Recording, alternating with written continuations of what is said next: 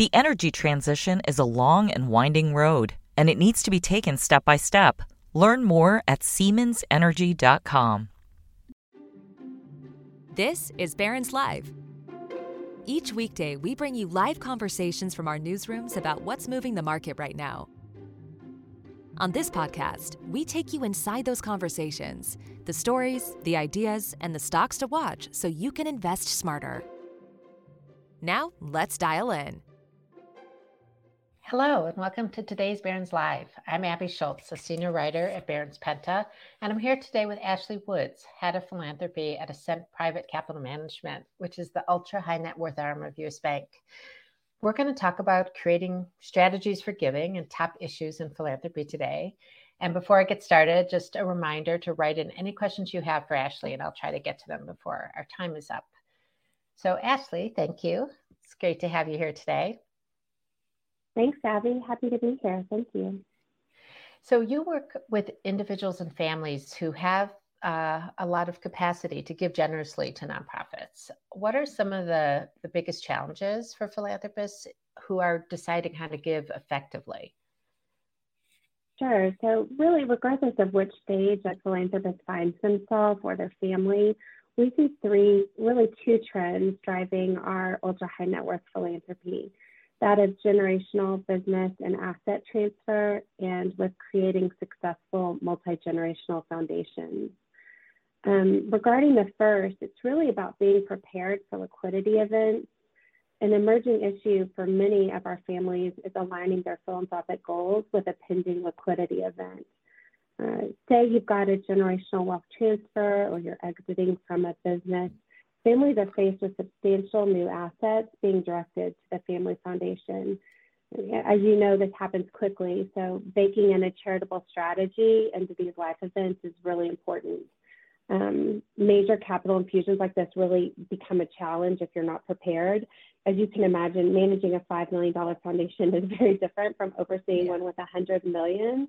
So the Ascent team is we're working with a few clients facing this, and we really circle around those clients to provide that strategic philanthropic advice to them to kind of scale up that foundation for what would be an increase in charitable assets and activities. The second real challenge we see is creating that successful multi-generational family foundation. Leaving a legacy and engaging with family are some of the top reasons our clients embrace philanthropy.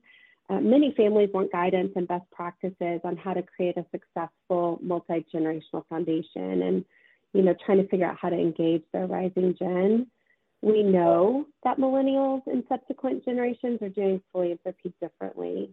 Ascent has been years ahead of the wealth management curve with our differentiated approach. At Ascent, wealth really isn't just about financial resources. It's about that human and intellectual capital. So we bring to bear resources and subject matter experts, such as wealth managers. We have a team of leadership coaches. Our advisors have estate, tax, investment, banking, and credit experience. And we do this specialized work under a larger umbrella of Ascent, which has that private banking arm, an investment consulting arm, and this suite of family office services. This is important because a multidisciplinary approach makes these decisions or plans more thoroughly vetted, and then we can position our clients for those better outcomes. So if a family's looking into succession planning across a family enterprise or a family foundation, this multidisciplinary approach with our relationship team allows us to create meaningful ways to engage the next generation. We've really found that creating this holistic relationship across that spectrum of services creates an accrual of efficiencies. We can serve a small number of clients and provide tools then that provide a way for those heirs to get prepared for future roles in that multi-generational family foundation. And we can create some ways to explore and align those philanthropic passions with aspects such as investments and wealth planning. Right. So integrating everything, really. Absolutely. Good to know. So it seems like, so it's interesting you're talking about multi-generational approaches and really thinking that's what you really have to think about with families of great wealth. But it seems like there's a couple different approaches that you can set up, and probably more than a couple, but you could set up a foundation, a private foundation, like a Ford Foundation or Rockefeller Foundation, to name some big ones, but there's of course, many, many smaller ones. Or you could set up a process, I suppose, for giving away most of your money sooner, like while you're still alive. And it's an approach that seems to be encouraged in part by the Giving Pledge. That's Bill Gates and Melinda French Gates and Warren Buffett's. They started it, rather, the Giving Pledge, and that's to encourage very wealthy people to give away the majority of their wealth while they're alive or soon after. And I'm wondering how you work rather with clients to think about their approach, like, and is there a preferred approach that you have found among your clients, whether it's setting up a big foundation or trying to find a way to give it away sooner? Yeah, I mean, I think what you're really getting to is structuring, and where you give into perpetuity, or if you're going to give while you're alive. Most philanthropists and most of our clients are not giving on the same scale as Mackenzie Scott, but there are a few key takeaways to her approach, all of which are used in a sense approach to philanthropic impact. But I'm glad you brought this up. Giving Horizon is a key decision that must be addressed early on as part of philanthropic planning. When you look specifically at Giving Horizons, meaning sunsetting a foundation versus allowing a foundation to exist into perpetuity, a few critical decision points need to be explored. We look at giving capital, what kind of assets are being deployed for the philanthropic funding. We look at investment strategy. A sound strategy for capital preservation is going to be important when you're structuring for perpetuity versus having assets that are immediately deployable if you're trying to, spin that foundation down. We look at mission and vision. Are you giving purely for charitable tax purposes, or are you investing long-term in systems change? And then, family philanthropy. Is there a desire to leverage this into perpetuity for legacy purposes? Or is this, being inherited by a rising generation that has, as we know, more desire to get this money out and into the hands of nonprofits? Mackenzie Scott, she's inspirational. She really demonstrates what success looks like when you couple research with trust-based trust-based philanthropic strategy. She shows the truest sense of philanthropy, a love of humanity. She gives to those in frontline positions that are seeing the day-to-day costs of operating a nonprofit, keeping the lights on, paying salaries. Inflation has been a predatory beast to nonprofits. And sometimes we want to look so far ahead to solve major systemic issues when the real issue is whether your local nonprofit, can even afford to keep its monthly overhead costs under wraps. So, if a philanthropist is not ready to engage in Scott's more trust-based giving model, I think we need philanthropists more closely tied to the actual realities of nonprofit budgets so that they understand the funding needs. And, Scott's approach, she seems to accomplish this. I think it might be helpful to break this down a little bit just for our listeners about what Mackenzie Scott's approach has been. I mean, Mackenzie Scott, of course, is a writer, philanthropist. She was married earlier to Jeff Bezos, which is really where her fortune came from.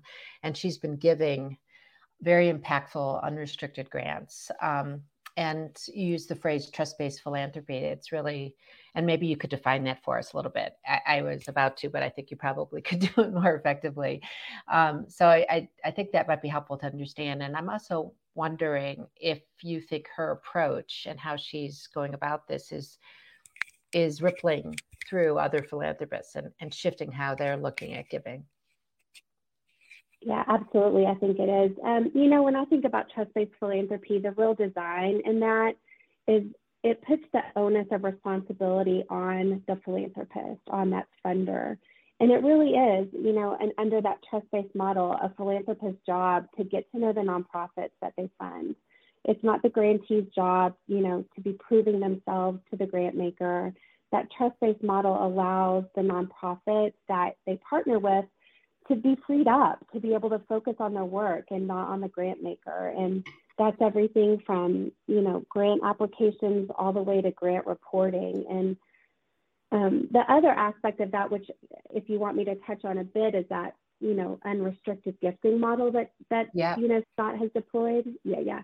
So unrestricted gifts, they really allow nonprofits to spend funds any way they believe is appropriate to further their mission. So you align that trust-based funding approach with those, kind of trust-based models. It's pretty powerful multi-year, especially multi-year gifting. Surprising to me, you really can put some limitations on unrestricted gifts. A funder might, for example, designate money for operating expenses. So it could be an unrestricted grant that maybe helps to pay their lease payments on a building, or maybe to support leadership development for their staff. And I've been seeing some statistics lately put out by the Center for Effective Philanthropy. It was interesting. They estimated that only about 20% of U.S. funding for nonprofits has any degree of flexibility. So it'll be interesting to see over the next few years, as we see more funders moving to this trust-based, unrestricted model, if we see those numbers change. If you want, I can talk about some of the pros and cons of unrestricted gifts, if you want me to go a little bit more in depth around that. Yeah, I was going to ask about how you advise clients and what are, and I imagine part of that is weighing the pros and cons, and, what do you need to weigh before you are gifting unrestricted? There are pros and cons to unrestricted gifts. As I mentioned kind of a bit before, nonprofits need operational unrestricted support. They're facing a growing need right now for operational support due to, really a series of factors that have negatively impacted the nonprofit sector of late.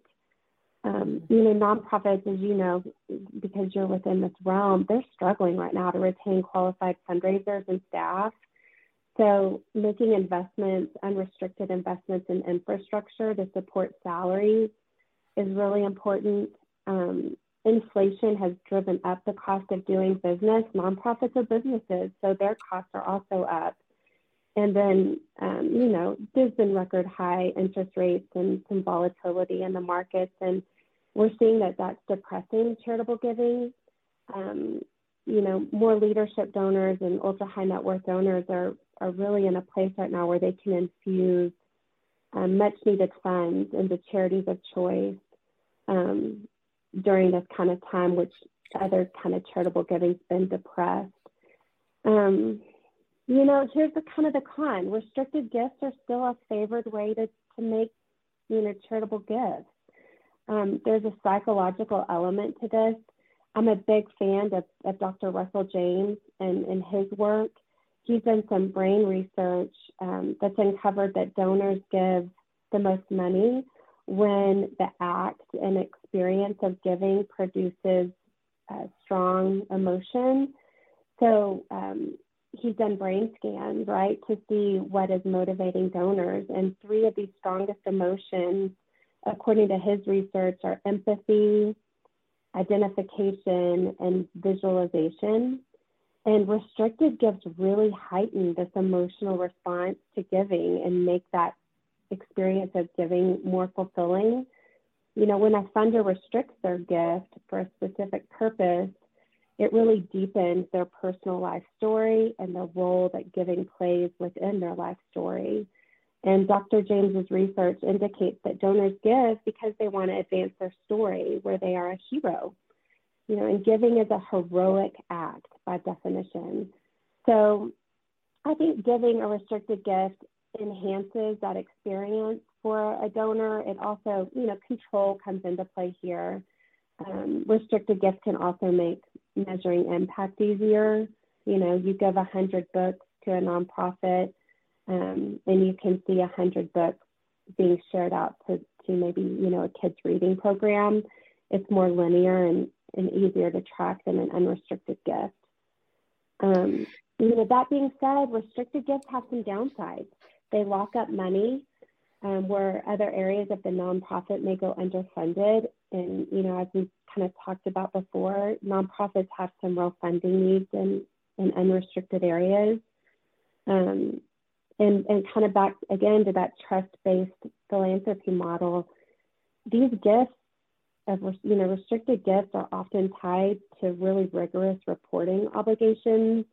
You have intensive grant reports that are somewhat antiquated in asking, funders to report back on money used. And we still have donors that adhere to that system and, ask grantees to complete, major reports on funding grant results. And, while it's good to track nonprofit usage of funds, these reports pull an already lean nonprofit staff away from core work, and they're time consuming and onerous. So they favor those more well-established nonprofits, that have been given grants consistently over years and that already have an infrastructure in place to tackle it, where, grassroots organizations and newly created nonprofits may not have resources to do that kind of reporting. So if you're taking a more trust-based model to what you're doing, unrestricted gifts are going to be less onerous on your staff and have some real benefits. It kind of depends, right? Like what the goal of the donor is when they're making their gift. Right. But the issue of burdensome reporting is really real. And if you want to have an impact, I could see, even if you're giving restricted, maybe that's something you could moderate in some way if that's something that's of concern, because you want your dollars to be used and you want the nonprofits to be effective, and that could maybe take away from their effectiveness.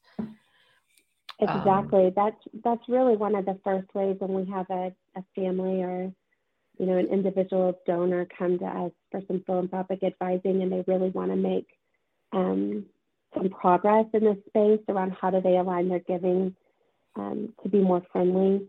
This unrestricted multi-year gift is one of the ways we they can start dipping their toe into more advanced strategies for giving, and then we work with grant implementation and programming as an aspect of work we do with our clients, and we can help them modify their grant proposal process to be more nonprofit friendly. Yeah, that's interesting. And you've mentioned, we were talking about before we got on the call, your background in working on the nonprofit side. So you can really, in your role as an advisor, it would seem that would be helpful experience to share with philanthropists who are weighing these different approaches.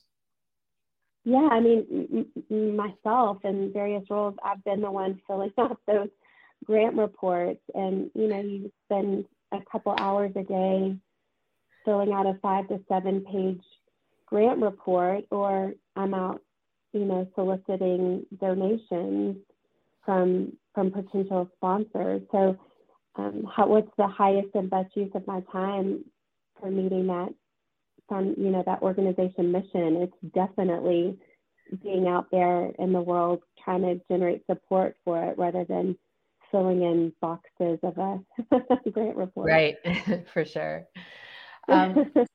So we recently, the first time we spoke was in a discussion about how donors could give effectively to address specifically the tragedy of the earthquake and the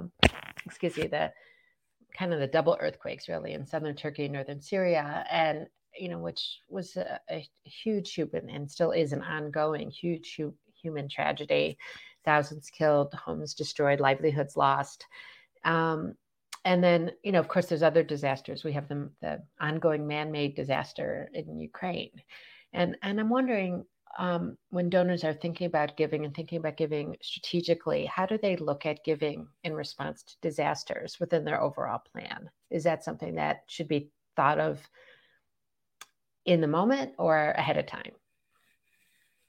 Well, absolutely. If disaster grant making is something that a family foundation or individual philanthropist is interested in, they need to be carving out a portion of their philanthropic dollars for disaster philanthropy.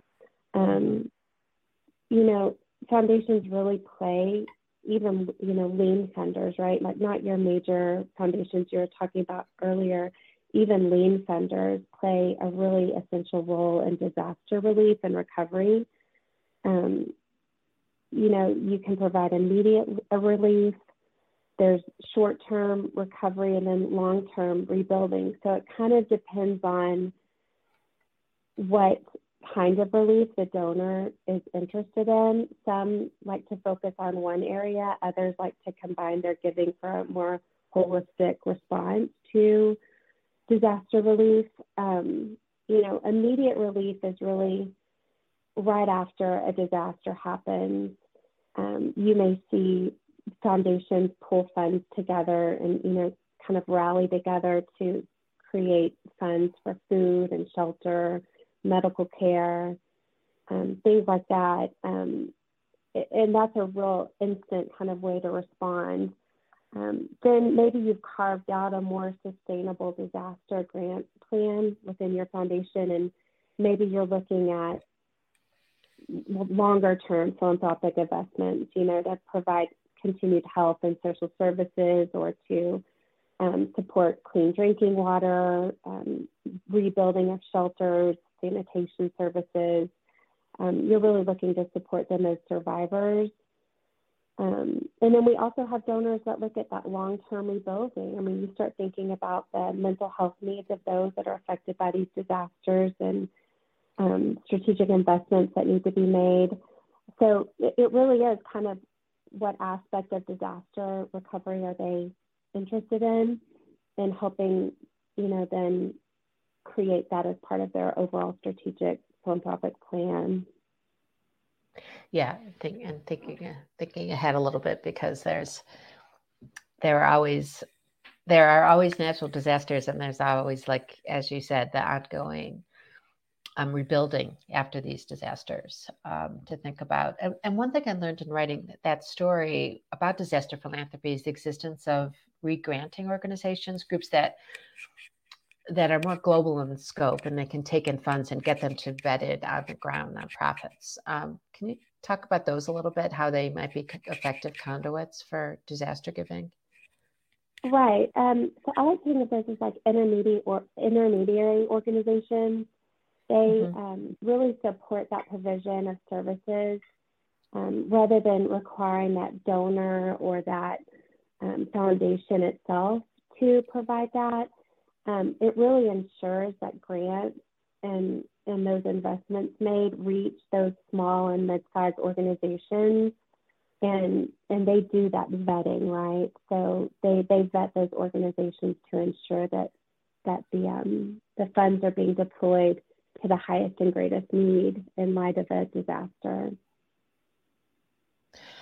So one issue separate from disaster funding, but one issue here a lot is that donors are more likely to give to big institutions, particularly universities, in addition to like healthcare organizations, arts institutions, before that they tend to give to those types of institutions before giving to social service causes, to grassroots organizations. And I'm wondering if you are seeing that as well, or do you see that changing as a younger generation of donors gets more involved with giving? Yeah, absolutely. See that changing as we have this, next generation that's highly focused on impact. Now assuming some leadership roles within, family wealth and impact. Donor preferences are as unique as the donor. Much of organizational preference comes with philanthropic history.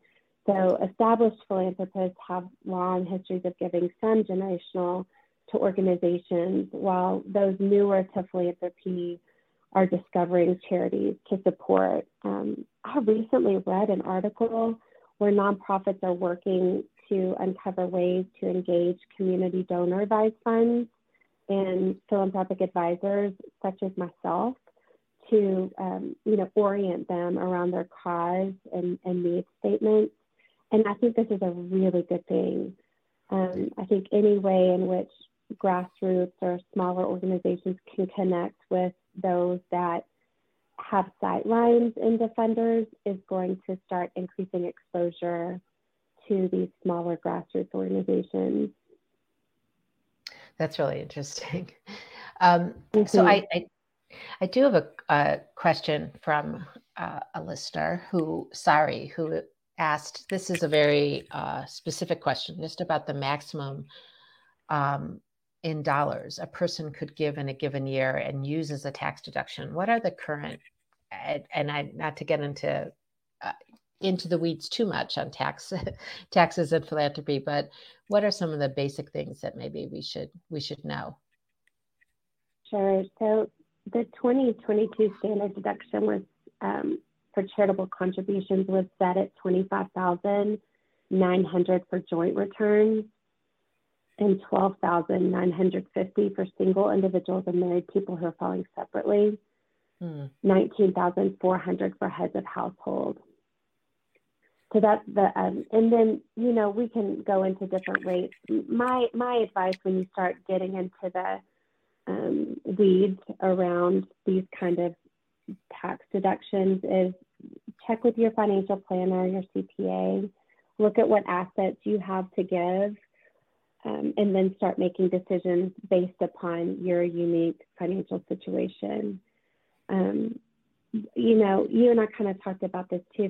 There's no wrong, I like to say there's no wrong way to do philanthropy, but there's a smart way to do it. And so tax-wise charitable giving should always be a goal of anyone wanting to make a charitable contribution, and really identifying assets that are primed for giving.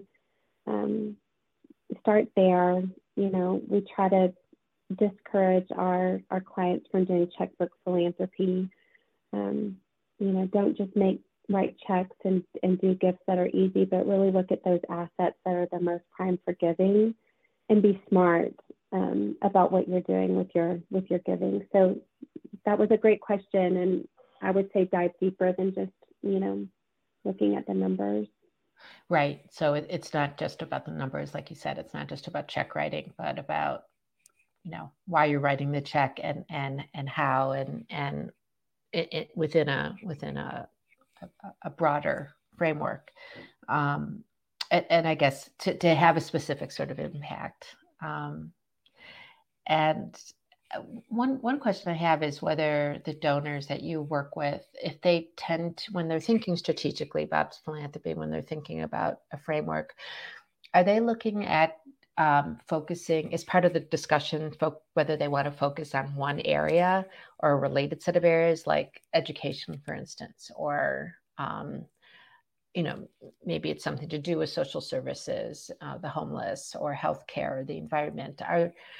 Do most donors prefer to broaden their giving and give to various sectors? It's I can't answer that with like one answer, because every donor is as unique as the person, they're donating as unique as they are. I think the priority, rather, with what focus, you give to where your passion is, right? I truly believe that the road to impactful philanthropy begins with the why. Identifying the motivation, driving that investment of time, treasure, and talent really allows a philanthropist to have great clarity of vision, passion, and interest. So when those dimensions come together, philanthropic magic happens. For some, philanthropy is just a tax-wise planning strategy. For others, becoming a donor is just the beginning. These, of course, are the clients I love to work with, those that are, entertaining thoughts of their legacy, who are, wanting to focus on impact. And whether you give to one cause area or 10 cause areas, you want to be thinking critically about that, and you want to be discerning. So, while there's no right or wrong way to do philanthropy and no right or wrong way to choose an organization to support, having a sound charitable giving strategy that, takes into account tax and economic perspectives around, maybe integrating family, that's the way you want to be doing philanthropy for sure. So, like you said, it's really giving smart, thinking ahead. Exactly. Mm-hmm. Yeah, exactly. Well, thank you, Ashley, for sharing your thoughts on effective philanthropy. This has been very interesting, and I am sure our listeners have lots of takeaways that they can use in the future when thinking about giving. And I'd like to ask our listeners to join us again on Monday when Barron's Senior Managing Editor Lauren Rublin and Deputy Editor Ben Levison will be speaking with Katie Stockton, who is the founder and managing partner of Fair Lead Strategies, on the outlook for the market and investment opportunities. So thanks, everyone. The energy transition is a long and winding road, and it needs to be taken step by step. Learn more at SiemensEnergy.com.